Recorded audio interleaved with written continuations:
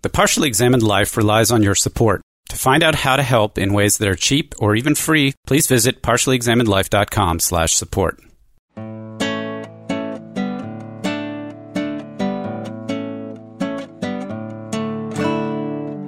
Hey, you're listening to the Partially Examined Life, episode 248, part 2. We've been discussing several sources, Merleau-Ponty's phenomenology of perception, a little bit from that. We have now moved largely on to Al-Saji's A Phenomenology of Hesitation from 2014. We're also, as needed, bringing in Linda Martine Alkov's some sections from Visible Identities. So I think one of the points we had just closed on was we were trying to think about the extent to which racism is embedded in us, not as subconscious beliefs, but as habits.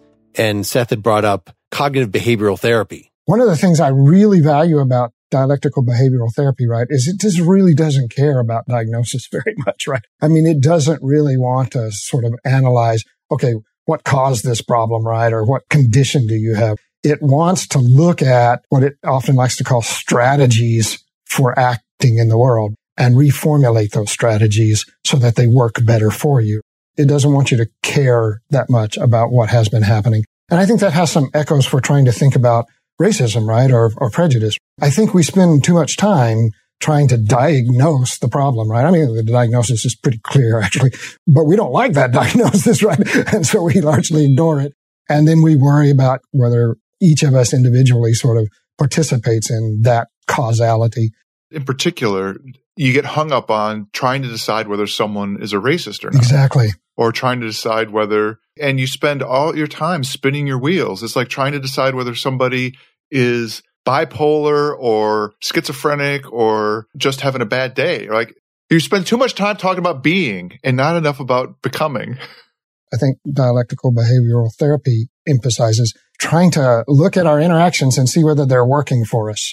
And can we perhaps restructure and reframe, as Seth was saying, those actions, call them out, pay attention to them. This is the heart of Al-Saji's notion of hesitation. And it was at work in what you were talking about with checklists. The thing about a checklist is that it's kind of meta level. Whatever we put on it and however we try to follow it, its very existence points out to us that we act in ways that are influenced by procedures and ideas about what should happen and how things best happen. And so it makes that explicit to us. And by making it explicit, Al-Saji argues, we may modify it.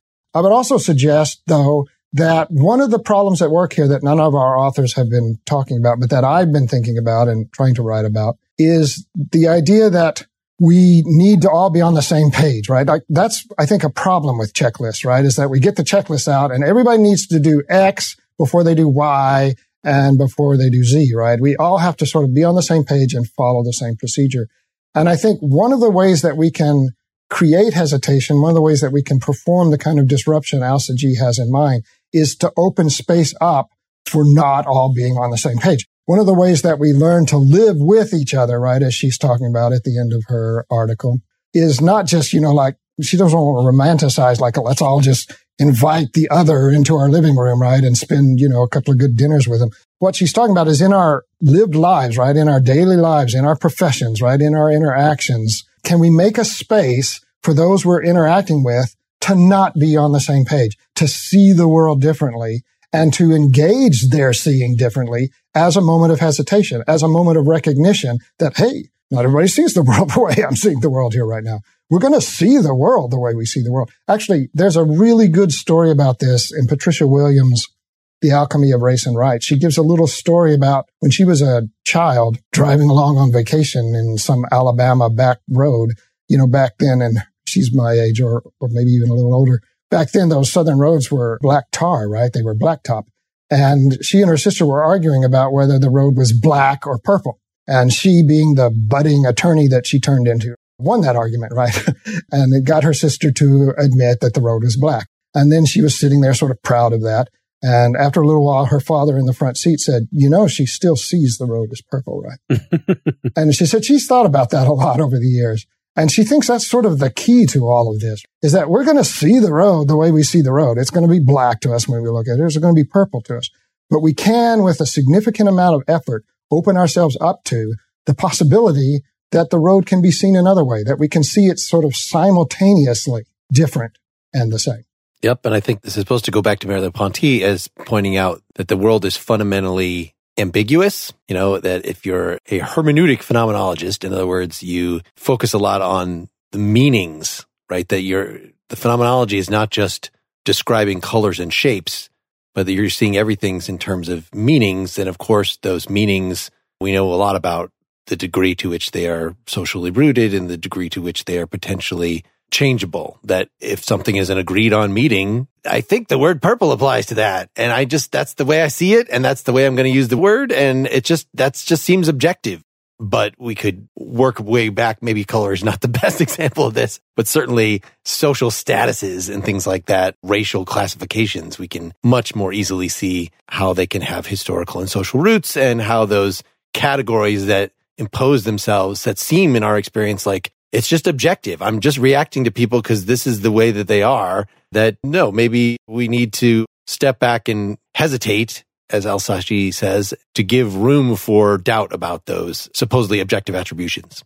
One of the things that comes out really clearly in her notion of hesitation that I think is different, I like the idea that we're talking about not trying to make attribution, like being, as Dylan put it so elegantly, being versus becoming. And I think there's also an aspect in which you're trying to divorce yourself from the notion of truth, or at least agreement on fact, that what this hesitation is supposed to do is to ideally open up a space where it's not just that you see the world differently, but really that it somehow doesn't quite capture the nuance. It's you open up the space to recognize that the way that you see the world is not a factual representation of the world. It's not determined by the world like you have a reaction and that's because that thing is that way. You are disgusted because that thing is the type of thing that involves disgust. Instead, you recognize that your reaction to it is somehow separated from, you guys know what I'm saying. I'm losing the words here.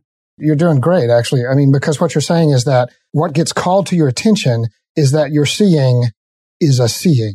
The work that I do with these anti-racist groups, like one of them is the People's Institute, right, which is the first one, I think, back in the mid-70s, I think, or late 70s, founded by people of color. They keep talking about, that's sort of the key here. You got to get clarity about the fact that you're seeing, right? You have to see your seeing, not just see the thing you see, but to see the seeing. And they also argue that there's no sort of middle ground, right? There's no not being a racist. You're a racist or you're an anti-racist. There's not the possibility, right, of just sort of moving through the world, right, in ways that don't consciously act out attitudes or beliefs that disparage or foster inequity for certain groups or certain people. So I like what you were saying, Seth, because what you're saying, I think, what Al-Saji is wanting to argue is that when we can see that we're seeing, it's not just that we can see differently. It's that, I like your formulation, we open a space in which the world calls differently to us. It calls us to act differently. It calls up different possibilities. And this is the response I think these people would have to the question of determinism, is that we can be reflective, right? We can see, as Dylan was talking about earlier, the ways that we act on ourselves, the way our body acts on itself as a body. And when we see that, what we do is open up a space for a kind of intentionality of practice that is exactly what cognitive behavioral therapy focuses on. It's cultivating a right stance towards ambiguity. And I think in this case with hesitation, I think she's focusing particularly on the ossified aspect of habit that you can crack open by injecting some ambiguity into those habits, and it opens it up. I found myself thinking of other kinds of habits that are like hesitation that have to do with things that are less triggering maybe than discussions about race. Like we were talking about driving, and I mentioned just driving defensively. So one of the things that I do probably a little bit differently when I ride my motorcycle versus when I drive a car is I have a habit of being even more situationally aware. And one of the ways that happens for me is that I basically ride as if everybody on the road is purposefully trying to kill me all the time. And that's a way of formulating a stance of developing a habit of utter defensiveness on the road. And to me, the way that resonates with this idea of ambiguity is that it's not like all these people are going to be doing the same thing when they're driving around me, and that I can just, so well, they're going to stay in their lane and they're definitely going to turn they're going to wait at the stoplight because I have the right of way, is I open up the ambiguity of the world to say, well, not everything's going to happen the way in which it's supposed to happen. And in order to, in this case, preserve my life, I have to be open to the possibility that it's not going to go that way. And this idea of hesitation is much more deep and meaningful in that respect, but it has that same kind of thing of you are, well, I guess I'm left with Seth's formulation of opening up, of not having it rigidly ossified about how you act. Dylan, I like let's stick with the driving analogy for a second, because I think there's the aspect that we need to tie back to this thing is that we can't get away from the fact that we're creatures that live in time. So our embodiment and our reaction to the world always comes with a narrative history that's associated with it. So your driving example, the one I always use is this. You're driving on the freeway and somebody swerves across from the left lane in front of you in the right lane to get to an exit ramp. And you're like, you fucking asshole, inconsiderate. You're thinking corporate prick on his way to the airport, on the phone, whatever. And that's a reaction you can have. Or you can hesitate and you can say, what if that's somebody, a single working mom who just got a call from the daycare center that her child's sick and she's struggling with blah, blah, blah. And she's rushing and, she was not paying attention, but she's distracted because whatever. You will literally have a physically different response. I've been trying to cultivate that kind of attitude myself. I'm very prone to the first one. Yes. No, I've spent years and years and years now trying to work my way towards the second one. But anyway, the point being that I think that's the power of what Al-Saji is getting at with this hesitation is it's opening a space. It's sort of seeing that you're seeing, but it's also not just opening a space for encountering the world a different way. One of the things she says that's profound is she says, when we rewrite the narrative of the future, we're also rewriting the narrative of the past. So it's an opportunity to basically redefine the entire story of who you are and how you've become what you are. If you change your habituation, you're changing your story and your narrative. But it's interesting that she talks about it projecting both forwards and backwards. And so that's why this epoche, this hesitation is such a meaningful and powerful concept. I agree. And I think Dylan's invocation, right, of the distinction between being and becoming is very important in this respect. All of these thinkers, right, but Bergson in particular, argues that that's simply what we are. We are becoming. We are the leading edge of the building up of all of this. And its vector is changeable. And when we change the vector of that leading edge, then all the rest of it comes along on that ride in that new direction. That's how we're sort of changing the story of the past, because the past now leads here rather than there. And so I think that one of the important things to call out here is the way in which habit has gotten kind of a bad name, right? I mean, like we talk about habits as something to be overcome. And as Gadamer says about horizons, right? I don't think we can overcome our habit. I don't think the goal is to overcome our habits. I think we need to understand our habits as the kind of organism we are. It's the evolutionary strategy for interacting productively with the world. I don't think they're designed to be ossified, right? I think they may become ossified, but I think that habits are by themselves, right, as this evolutionary strategy, open to disruption, open to hesitation. What Heidegger talks about with the distinction between being present at hand and being ready to hand. He talks about the way in which that ontological shift takes place when the bit of the world we're trying to use doesn't function the way we want it to function anymore. In other words, where our practice gets disrupted. I think habits work in the same way, right? Habits are practices, right? They are sort of go-to practices. I mean, here's what Alcoff says in chapter 4. The habitual body perceives a world that means what it means as grounded in our historical practices and our needs. It grows its knowledge in its activity. And yeah, we can get to the place where we're not sort of growing any new knowledge. I mean, we see that happen. I see that happen. I performed that in some ways, right, in my life. I don't think that's the fault of habit. I think that's just a way of sort of comporting ourselves toward our habits. My disposition has been, probably because of how much I'm influenced by Nicomachean ethics, is to think about habits as being something that we cultivate towards our own excellences, and to really emphasize that part about it. Of course, this is one of the reasons I like the Al-Saji thing, is that she's helping us formulate this idea that there's sort of a habit about habits that has to happen, and seeing our habits and understanding that the fact is that sometimes they are directed in making us better, and sometimes they're making us worse in some kind of basic way. I wanted to point us at the beginning of the Saji article in the phenomenology of racializing vision, just because there's one particular habit I think that she's really focused on, which is this habit of othering, which ends up being racialization is a kind of othering, as the way I'm understanding it, is being the thing that she's pointing as the thing to be interrupted the most. And I thought that it'd be worthwhile for us to talk a little bit about how she understands othering.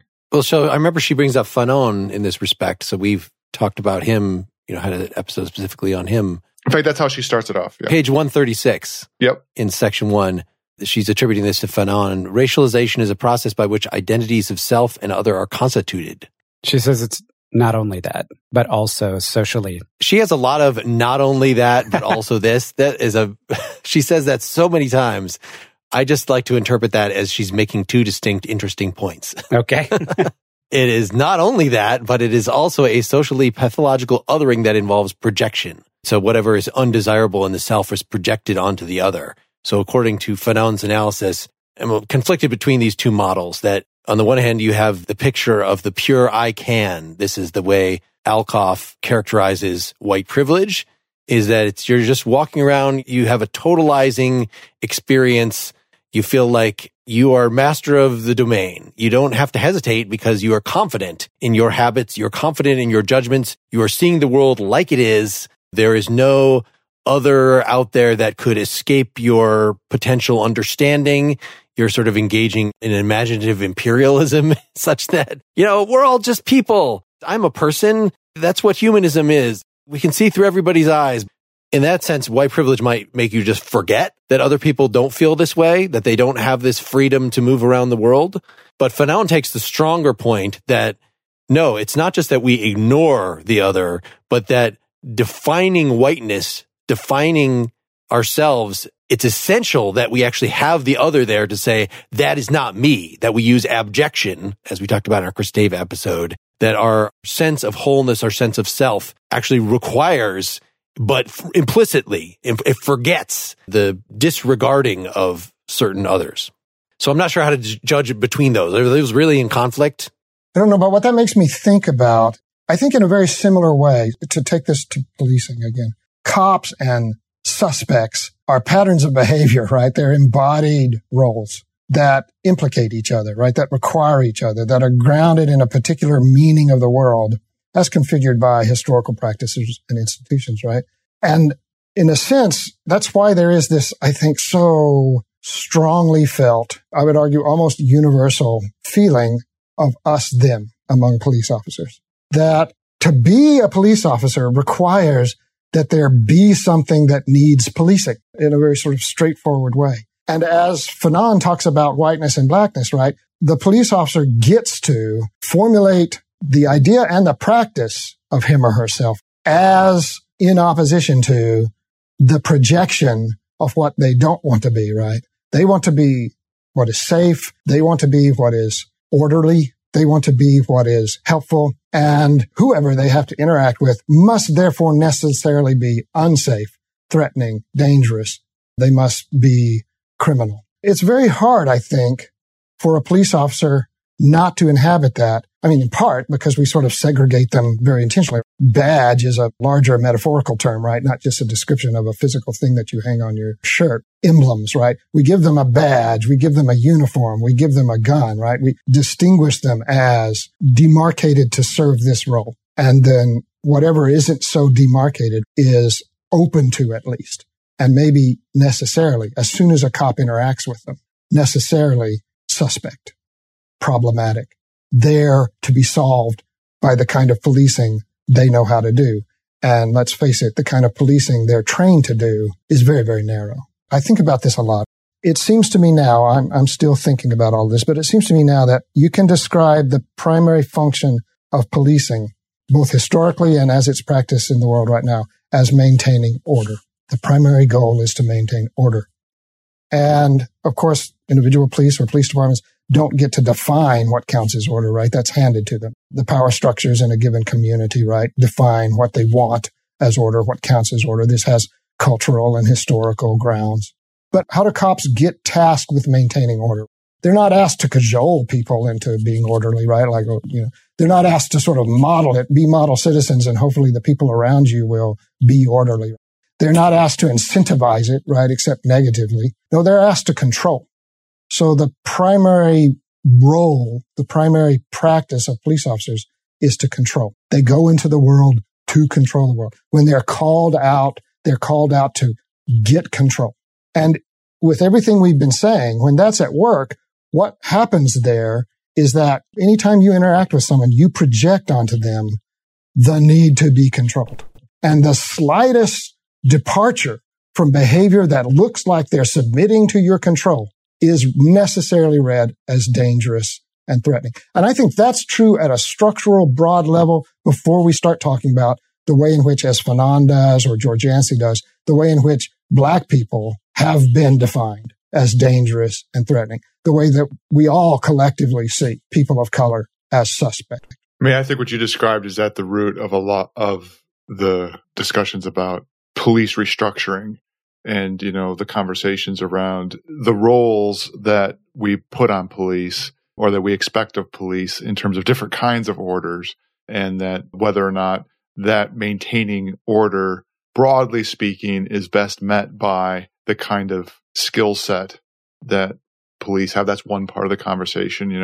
If maintaining the order has to do with something more like maintaining the order regarding people with mental health issues, it might be a different kind of skill set. I'm nervous only about getting down a very, very sort of practical political philosophy road, another tributary in the discussion about it, because I think that we have less to work with on it. Less to work with as to the, what we should actually do policy wise. Cause that as soon as you bring, get this practical, then it's like all the stuff we're talking about in like, we want to encourage hesitation. I mean, it's sort of addressed, right? The way I was when I was setting up here, these two kinds of ways of thinking about white privilege or something is thinking of it from our point of view as individual thinkers here, and how we could, through our erudition and study, we could improve our ways of seeing. But that makes it all sound very elitist. And, to actually roll this out and recognizing it as a general principle of psychology and constructing trainings that will take advantage of this, and that actually resulting in something, since, as Vitaly points out, you can have all the sensitivity training you want. You could even have Al-Saji informed sensitivity training, and it seems like it doesn't do anything. That, oh no, we have to do something more fundamentally restructuring. We have to maybe just have different people be the police officers. And then, well, how do you do that? How do you make sure it just immediately opens a huge number of practical problems that we are not going to be able to. Maybe Phil would have some informed opinions about. I certainly don't. Phil was pointing to the structural relationship, not in the sense of even the bureaucratic structure, but in the sense of the mode of expecting police that their role is to control. And that already lays the table for a whole bunch of things. There's another way to characterize it is there are other agencies in the government whose role it also is to control. But as I think Vitaly makes the point, the police are the only ones who are authorized to use violence, deadly force, at least against citizens, right? I'm not talking about the army. But like the issue is all of the institutions of government, all of these things, they're all suffused with the same structural, habituated views of the communities, whether you're talking about mortgage lenders, or the DMV, right? Or the police. The difference is the police are authorized to use violence and deadly force at that, and that has just been accentuated since, the war on drugs, and they started seeing the channeling of surplus military equipment to the police. So right now, the ire is directed at the police because they are the ones who are the most graphic and visceral enactments of this level of racism and so forth. But Vitaly's point, and I think Phil's point, and I think the point of all this is we could try to reform the police. You could change them into a group that isn't allowed to use force.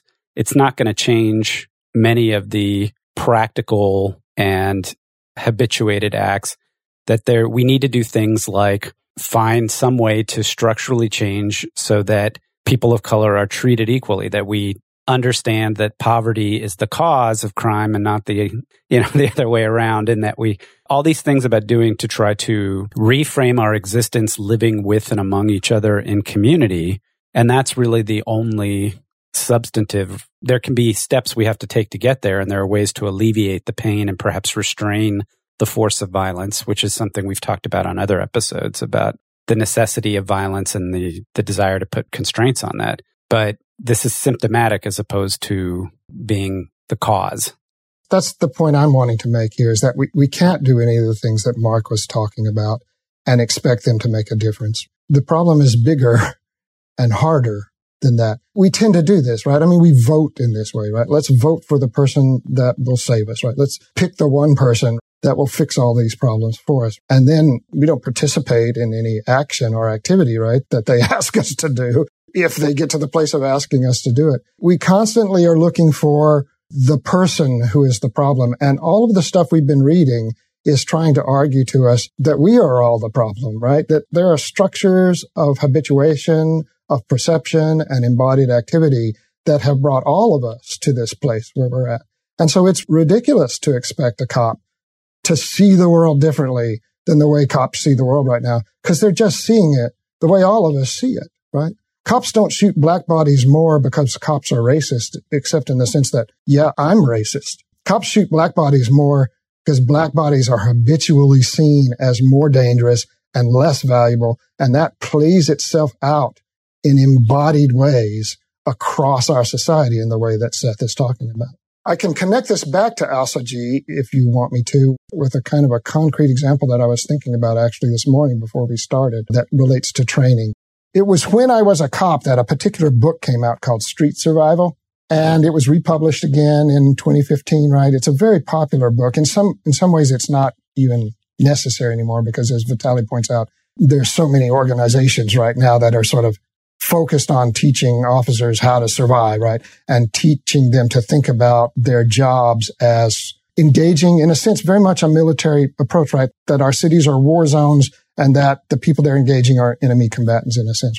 And one of the trainings that became popular about the time that I was a cop, and I don't know if they still are or not, was these shooting ranges where what you shot at was no longer just the traditional target with rings, right, and a 10 ring, but you shot at these cartoonish cardboard cutouts that represented kinds of people, right? So there was the pregnant woman with the baby in her hand, right? There was the guy that was cartoonishly a thug, right, with an unshaved face and a floppy hat and a, gun pointed right at you. And there were people of color of various forms in those exercises. And cops were asked to go through those, and the task was to shoot the good ones.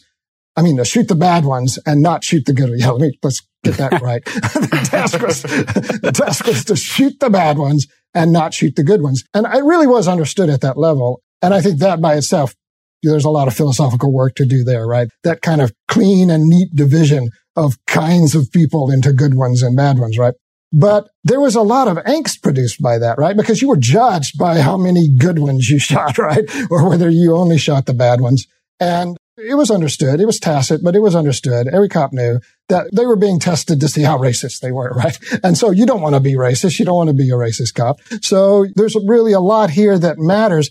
And how you interacted in those situations changed based on that. And I think we really missed an opportunity there to do a kind of training that would be influenced by Al-Saji. And that's not to test whether we're racist, to see how many good people we shoot, but it's to call attention to those cadets who are going through that exercise that context matters, that they're operating differently in that situation because they understand that situation differently because of a rich context. And I can tell you in my study that instance after instance of police violence that is unwarranted and unjustified stems from, I think, largely two things that are deeply connected to what we've been talking about. The perception of threat and danger, which is a kind of projection, very much like what you guys were talking about when you talked to Judith Butler, right?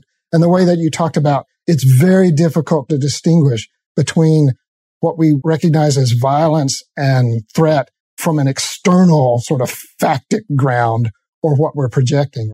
And so what I was arguing earlier is that cops read any departure from being controlled as threat and violence precisely because they're not reading context. They enter into situations and they've not been trained to read the context and to see that this action in this context might not be threatening at all. Dylan talked about mental health a little earlier. They're beginning to be trained to recognize it in that circumstance, but they're not at all trained to recognize it in relation to sort of class or race. Also, you're coming back to the idea of control, is that part of that to me would be understanding that is reducing the amount of which control is the indicator of success. So if you're incentivized to say you're doing your job, if you're controlling things, is not quite right, is understanding the context in which control might become the thing that needs to be the marker of success. But there are lots of other times where control is not the marker of success. It's not that there's some other indicator that is your marker of success. But if you constantly say you are doing your job, if you are controlling the situation, then in fact, it makes it so that you become reluctant to release control, because then all of a sudden, maybe even reluctant to end the interaction. The most recent shooting in Atlanta makes me think of this. New York Times has sort of a moment-by-moment analysis of it. And I think it plays out exactly this way. The interaction goes over like a half an hour or something like that. You can just palpably feel that what's happening is a tussle around control and a reluctance to relinquish control, because I'm interpreting it right now is that the cop feels like that's his job. And whatever the indicator is, he hasn't given up the indication. This isn't the thing that I need to control right now. That interaction went smoothly until the guy didn't want to be arrested. I mean, he was complaining, right? He was like, why can't you just let me go home, right? Or I just live nearby. Let me just walk home, right? And I get that the officer would be reluctant to do that, right? There are a lot of civil suits about, people that get injured because they're publicly intoxicated and the officer let them walk home, right? And something bad happened to them there. But there are options here, and we don't even need to get into that, like what the cop should have done. What you're pointing at is that when the guy didn't want to be arrested, when he began resisting the control, that's when things escalated, and they escalated rapidly. In the incidents that I analyzed, that happens over and over again, precisely because there's a kind of ignoring, an intentional maybe, or unintentional forgetting of the context, right? Like, this is just a guy who was found sleeping drunk in his car. Or this is just a guy that stole a pack of cigarettes, right, from a store and walked out with them, right? Or, even in worse situations, right?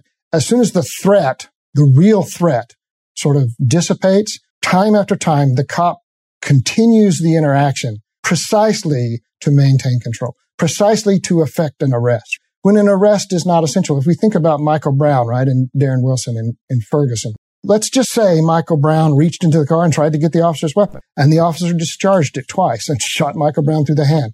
Then Michael Brown ran away. It was the idea that the cop had that I can't let this person get away, because that represents the failure of my performance of this job, the failure to maintain and achieve control, right? I can't let him get away, led to everything that happened after that. How hard is it to find a guy who's been shot through the hands, especially if the original context is he's being questioned for stealing a pack of cigarettes? If we do this kind of work, not only would we perhaps think of something besides control as the task we need to accomplish, but we might begin to think of control itself less monolithically. We might begin to expand our notions of what counts as control. I want to push a little bit on that, Phil, just because I thought the implication of everything we've been talking about and the discussion was that the cop's commitment to that principle of control seems to be very much tied. If so-and-so's white and found sleeping in the car, is the point at which they say, I don't want to be arrested. Do you see the same level of escalation with the white body versus a body of color? And I thought what we were kind of getting to was the answer is no. It's problematic that the mission that police are given and the training they're given and the way in which our entire society characterizes them and the militarization, all that stuff's definitely an issue. But the way in which individual police officers manifest that in individual confrontations with people of color differs from the way they do it with white people. So there's a sense in which I think this goes back to the Al-Saji and what we were basically talking about, which is you're habituated to act in certain ways with certain individuals. And then in these moments of intense interpersonal interaction, you're essentially creating a world or a structure or a space where only certain possibilities present themselves. So in theory, given the training that police have, and in theory, given the context and the actions of individual actors, if all of that were taken into account, you would say whether you were white or black or brown, the interaction should take the same path. There should be the same measured response, the same possible outcomes. But the reality is it's not. The possibilities for an interaction between a police officer and a person of color versus a police officer and a white person, even given exactly the same behaviors, are just, those possibilities don't exist the way in which we've just described, with habituation in the society and all of the various other things that we talked about. And so I wonder if we're talking about, yes, we can change policy and we can change the mission of the police and we can change training, but is there some sense in which something like Al-Saji's notion of hesitation, is there some room for that where in an interaction, and maybe the point you were driving at, Phil, is that the police have to be trained to take context into. If we're not talking about an armed bank robber, we're talking about a guy who was selling cigarettes, out of the back of a truck. Is there a point there that you can say, maybe this person doesn't represent the threat simply by virtue of their actions right now in this moment? They don't represent the kind of threat that would necessitate a kind of violent force that I'm trained to interact with. I don't know if that's the kind of thing that she might be driving at, if that's the kind of thing we suggest, or if that's just hopelessly naive. I appreciate you pushing back in that way, because I think I formulated the position a bit simplistically there.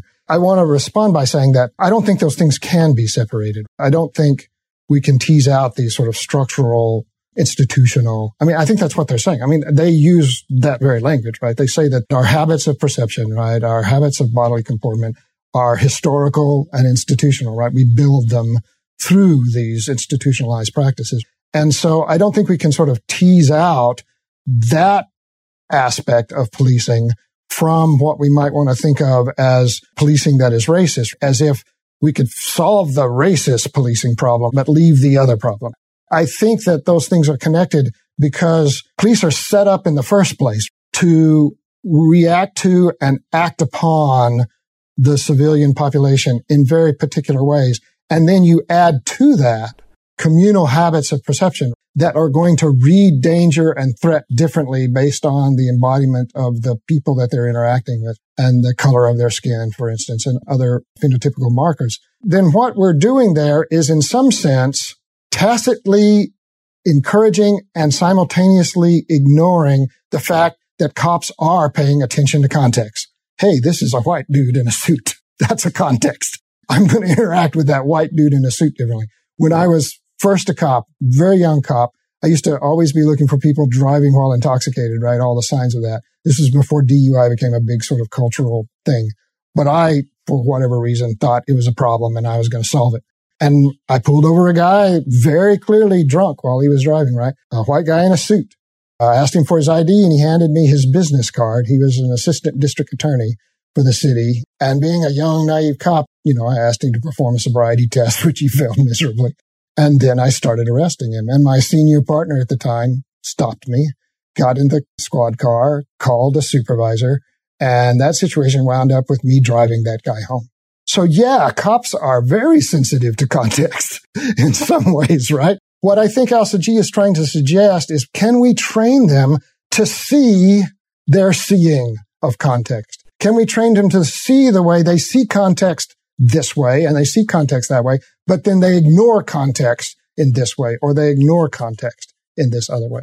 I think even if we were to suggest that as an appropriate action, there's problems with that, again, with the militarized nature of policing and this. I'm not in the military. I wasn't in the military, but my understanding of the way military people get trained is very much to permit them to be flexible in hostile situations, but to act decisively. And if basically the structure of the interaction you're having with a person is characterized in your mind or elsewhere as a hostile conflict where there's threat, I think there's just a limited set of possibilities available to you. And it's that much harder for you to stop and check the checklist, and all those sorts of things. It's just going to be more difficult to do that.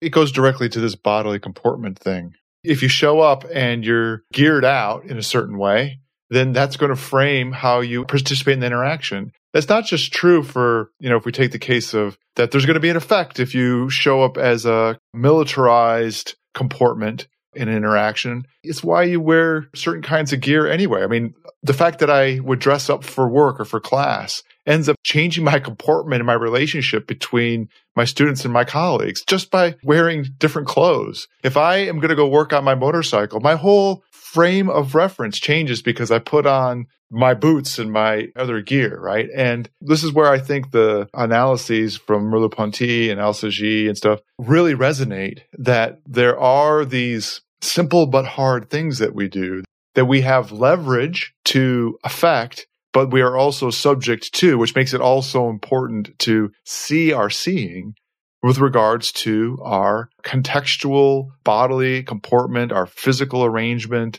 our habits of mind, and that by seeing our seeing, we can take some kind of proactive action to actually make it easier for us. We use the cognitive behavioral therapy, right? How you reframe your mind. But, the same kind of thing, frankly, just comes up with something like dieting, that if you want to not eat certain foods, if you just take the simple act of not having them in your house, it makes a huge difference.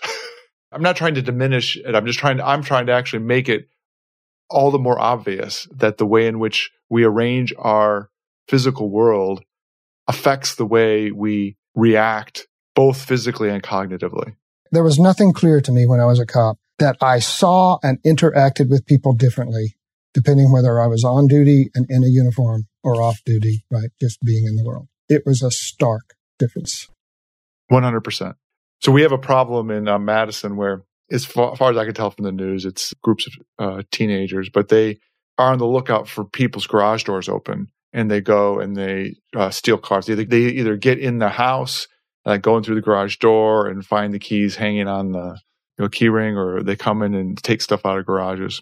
A couple weeks ago, a police officer was coming through my neighborhood. My garage door was open, and he came up and knocked on my door just to tell me, "Hey, your garage door is open, and we're just kind of going around letting people know."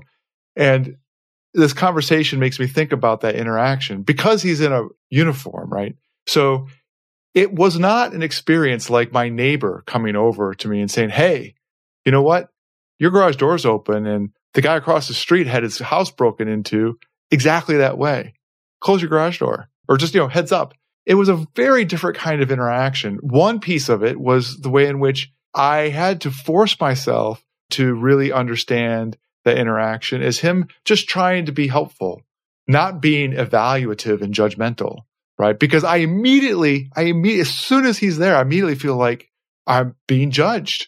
And what was interesting to me about the interaction is that he felt the same way, right? I regretted not striking up small talk with him after he left, because there was nothing about that interaction that shouldn't have been just completely friendly. And I thanked him for coming by and telling me that, but it could have been a lot more friendly.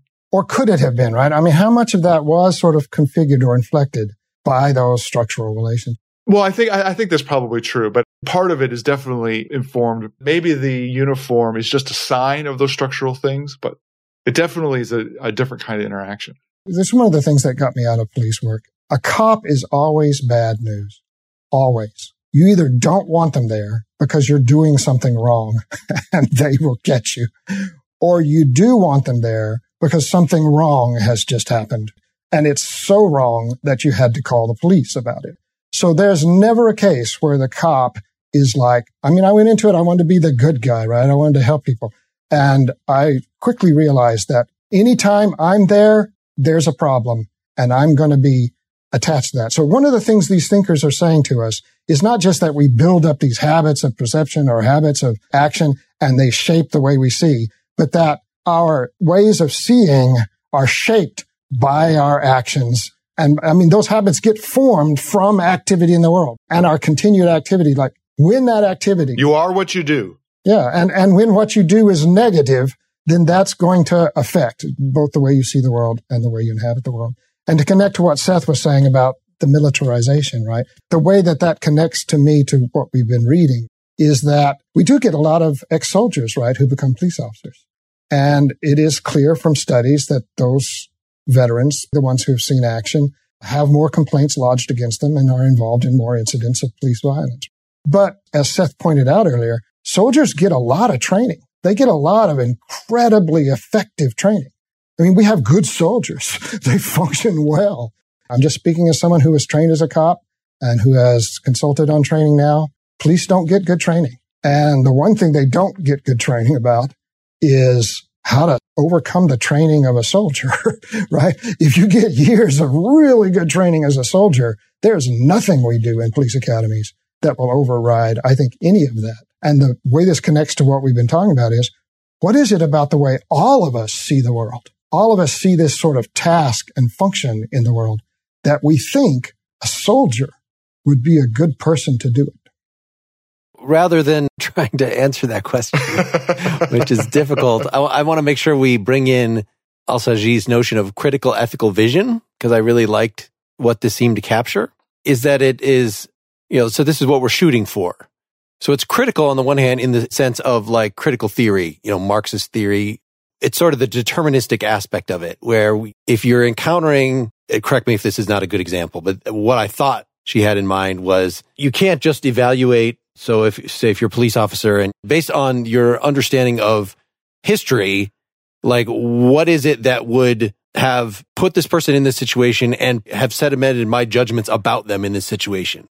That is being critical about your own vision, right? We said we want to bring that vision to the surface. We want to be able to see that through hesitation. But the ethical part is the not seeing them as merely determined, right? That they're not merely pawns of their social station, but that they are individual subjectivities and trying to engage them on that level. Have I captured those two aspects accurately? It seems like it's the determinist part is the critical part and the freedom part is the ethical part. The reason I'm pausing is because I don't remember her even using the word freedom. And so I'm getting hung up on that part. To me, hesitation was an embodiment of or a mechanism for this critical ethical vision, which she says in 148, when hesitation is held open, the normative level according to which one sees can itself be transformed in response to unassimilable events. Perceptual and affective maps shift. One comes to see according to attachments that reflect hitherto repressed events and excluded others, so that it may become possible with time to see and act differently. That to me is the doing. So if I think of the ethical part as the doing, that's what happens is you have the activity of hesitation as being the critical mechanism by which we reflect on our habits and our activities, but it also is the lever for us to alter our doing. That is the ethical part. I agree with that. And although freedom is your word, Mark, I think that's what she's talking about when she says things like hold open, that she's wanting to talk about a kind of freedom that we retain. Maybe we want to use the word agency, right? Because I think you can talk about all of this in a way that makes it feel like, wow, we've just sort of built what we are and that's what we are and that's what we're going to be. But that ignores the fact that this is dynamic. That's the word they keep using. This is a building, not a built. And we can find ways to open ourselves up to and hold open the vector of, our future building. I think the other reason I was using freedom is not my freedom as viewer, but about the freedom of the person I'm judging. So we haven't brought up this example that Al-Saji gives really to show us that we're still racist, which is Muslim veils. That she gives the example of this teacher who gets really irate with a student who is wearing a veil because, you might think very logically, they see veils as something that is suppressing the freedom of women. It's a reaction not because, I hate Muslims or something. Like it's a reaction. This teacher had this reaction because, from what we might think is a good place, because she sees this as a symbol of oppression. But of course, all sorts of racists, when they object to something, they object to it on what they think to be moral grounds. I have certain visions of what virtue is, and those dirty invaders of whatever sort, they don't meet that. And so she's trying to bring up this case that is maybe still live for us in the West, who think of ourselves as liberal and non-racist, that she wants to actually say there's actually something very similar going on in that is also a racist reaction, because what you're doing is the critical part is working, right? You're seeing critically in terms of you're trying to think about what is it about this person wearing a veil? What are the social forces that have brought her to that point? But you're not thinking about it in terms of her ethical agency. Phil has elaborated, the outlines of how she lays this out this is something that was active in her family, that she has her mother, maybe her grandmother wear veils, and that her husband, as this liberal educator, had that sort of anti-veil reaction until he just lived around these people that actually wear veils, but yet they pretty evidently are not mere victims of circumstance. They have moral agency. They make the decision to wear the veil. And there might still be reason to argue about that. You don't have to just say, oh, I just give up. I think that for sure veils are okay in all circumstances, but you're not having the ethical part of the critical ethical vision in place if you're merely seeing the person as a cog in a social machine. There's another key point, though, in her example, which is in her family, some do, some don't. So it's not just the ethical agency of the individual and whether they understand how they're being violated and suppressed by the dominant norm. It's the fact that, oh shit, it's not homogenous. It's not like there's something called Islamic woman. And when you wear a veil, you represent Islamic woman and it's the fact that some do, some don't. Depends on where you're from, what your beliefs are. There's a nuanced tapestry. And I kind of wanted to get to this at some point while I express dismay and depression about whether real institutional change can happen.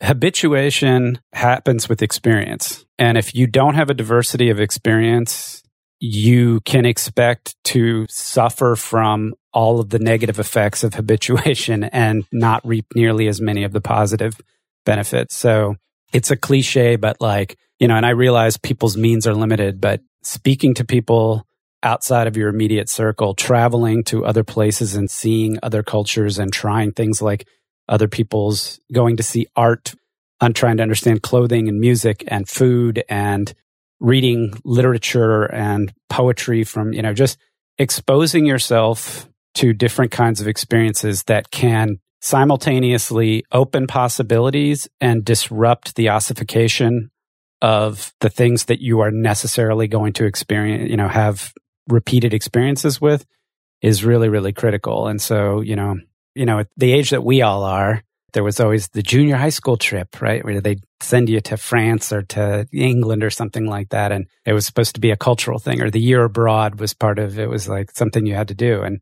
I feel like I'd like to go understand places, if there are any, where there's been a conscientious disruption of those ossified paths, whether it's community and police engagement sessions where people sit down together in a non-confrontational, non-bad thing has happened kind of way and just talk about moving things forward outside of the governmental process. I think about some kind of mediated conversation or just having people interact with each other on a personal level so that they come to start seeing people as people, regardless of what they're, there are probably some established strategies that we know work. It's the question of how can I, as an individual citizen anti-racist, help participate and promulgate that?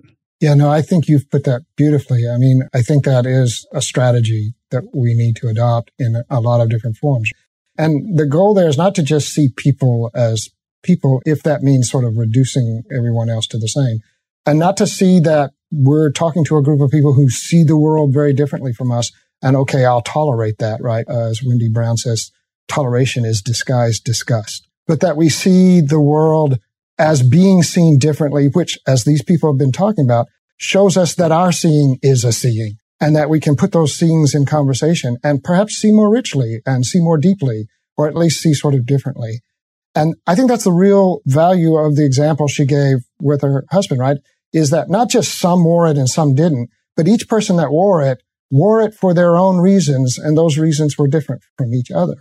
I'll mention Patricia Williams again. She calls what you just described, Seth, crossing over into the wilderness, being willing to leave the safe circle. And she says we don't tend to do it naturally, and that it is a lot of work, but that there's something we can gain from that work that we'll never gain from sitting by ourselves, being sort of reflective and critical and trying to think, how might I not be seeing the world the way someone else sees the world, right? We have to actually engage. We have to live with and open ourselves up to other seeings.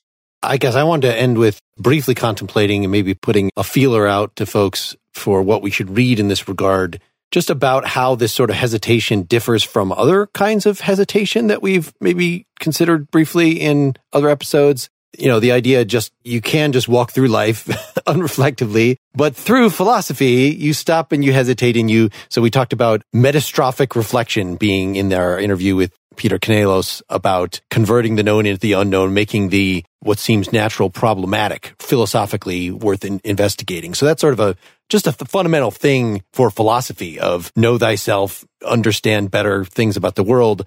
That's a little more abstract. It doesn't really necessarily say at any given time you should hesitate. We have, when Seth brought up the getting mad at somebody else in the other car interview, I was remembering, I think in the Buddhist context, we talked about this before. I was trying to think how this differs from Buddhism. I'm really not totally sure. I know that it does differ from Stoicism, right? We've said here a little about, don't just take the world as given, realize how much you are contributing to your perceptions of the world, how much. And so Stoicism does that in, I think, a very formulaic way.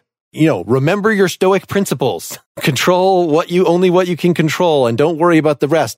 What I like about Al-Saji's hesitation is that it's an openness, as we're saying, that you're letting the outside inform you. You're not just bringing doctrinaire, your Stoic traditions to bear in this is how I should act in this way. Whereas Buddhism, I think, might involve more of that openness and, just really being keenly aware of what's going on around you.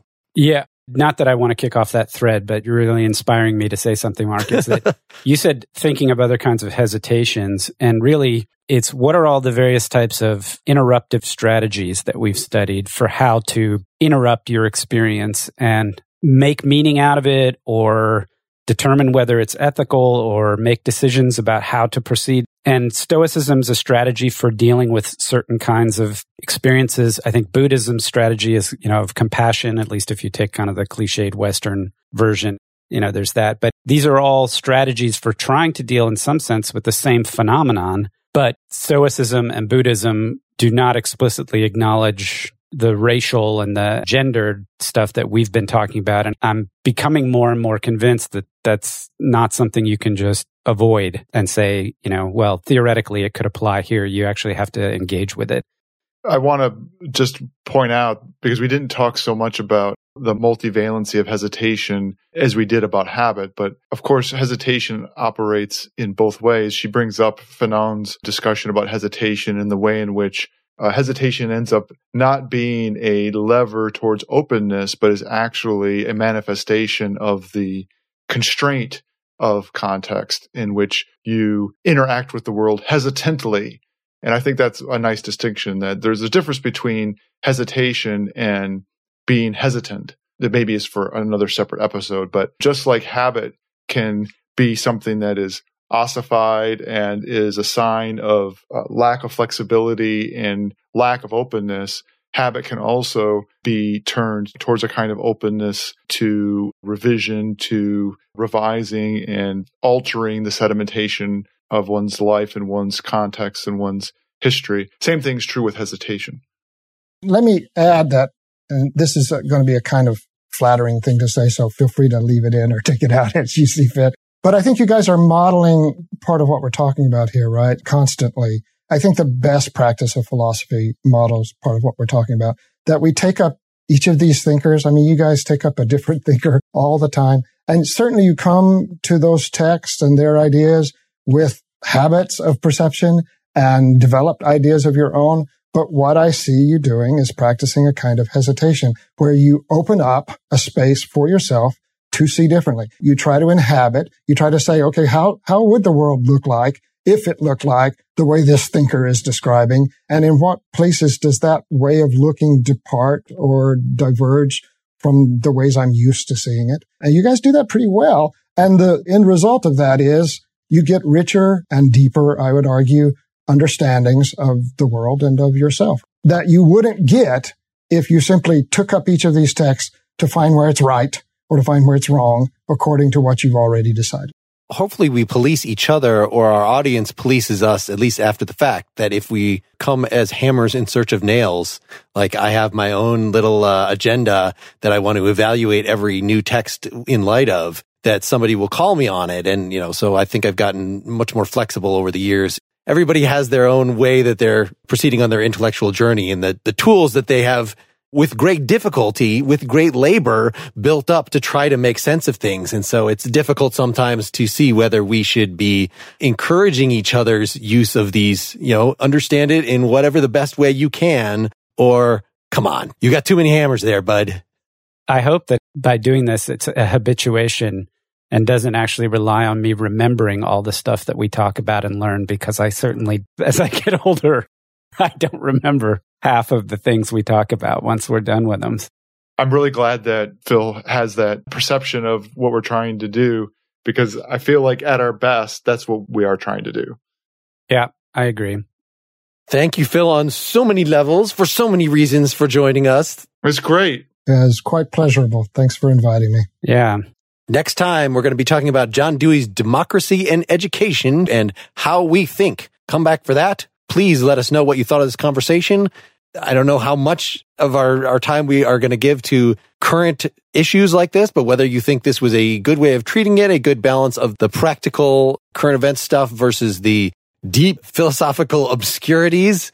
I don't think we gave a really adequate impression here of how much Al-Saji sounds like Heidegger, how difficult her writing really is. So thank you, Phil, for connecting those dots by bringing something that is very difficult to something that's in every newspaper you read now. But I really like this as a model. I would love to do this kind of thing a little more often. We want to know what listeners think of it. You can respond to this at the blog, partiallyexaminedlife.com. You can comment on the posts relevant to this on Facebook. You can tweet at us, email us at pel@partiallyexaminedlife.com. Our closing song is by a guy named Dusty Wright. It's called Every Man's Burden. It is from a not yet released album called Can Anyone Hear Me, coming out August 7th. I'm pleased to premiere this here. And if you enjoy it, go look for Nakedly Examined Music, episode 87, where I interviewed Dusty at nakedlyexaminedmusic.com. We've started recording a new feature for supporters called the Citizen Hang, and I've just posted the first one today. Stick around after the song and I'll play you a sample.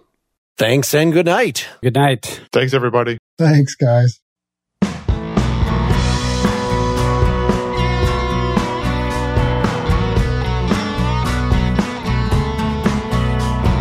I am a brown man, wasn't born a white man, and I am a white man, I wasn't born a brown man. That's the way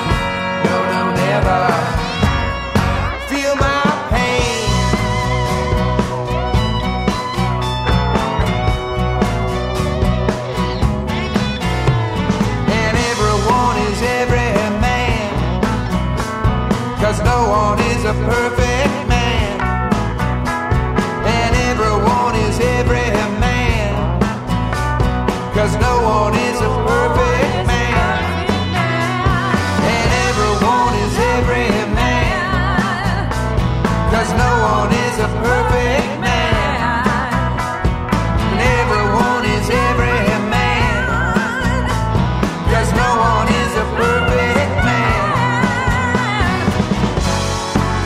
That's the way it is. That's the way it is. That's the way it is. Just the way it is.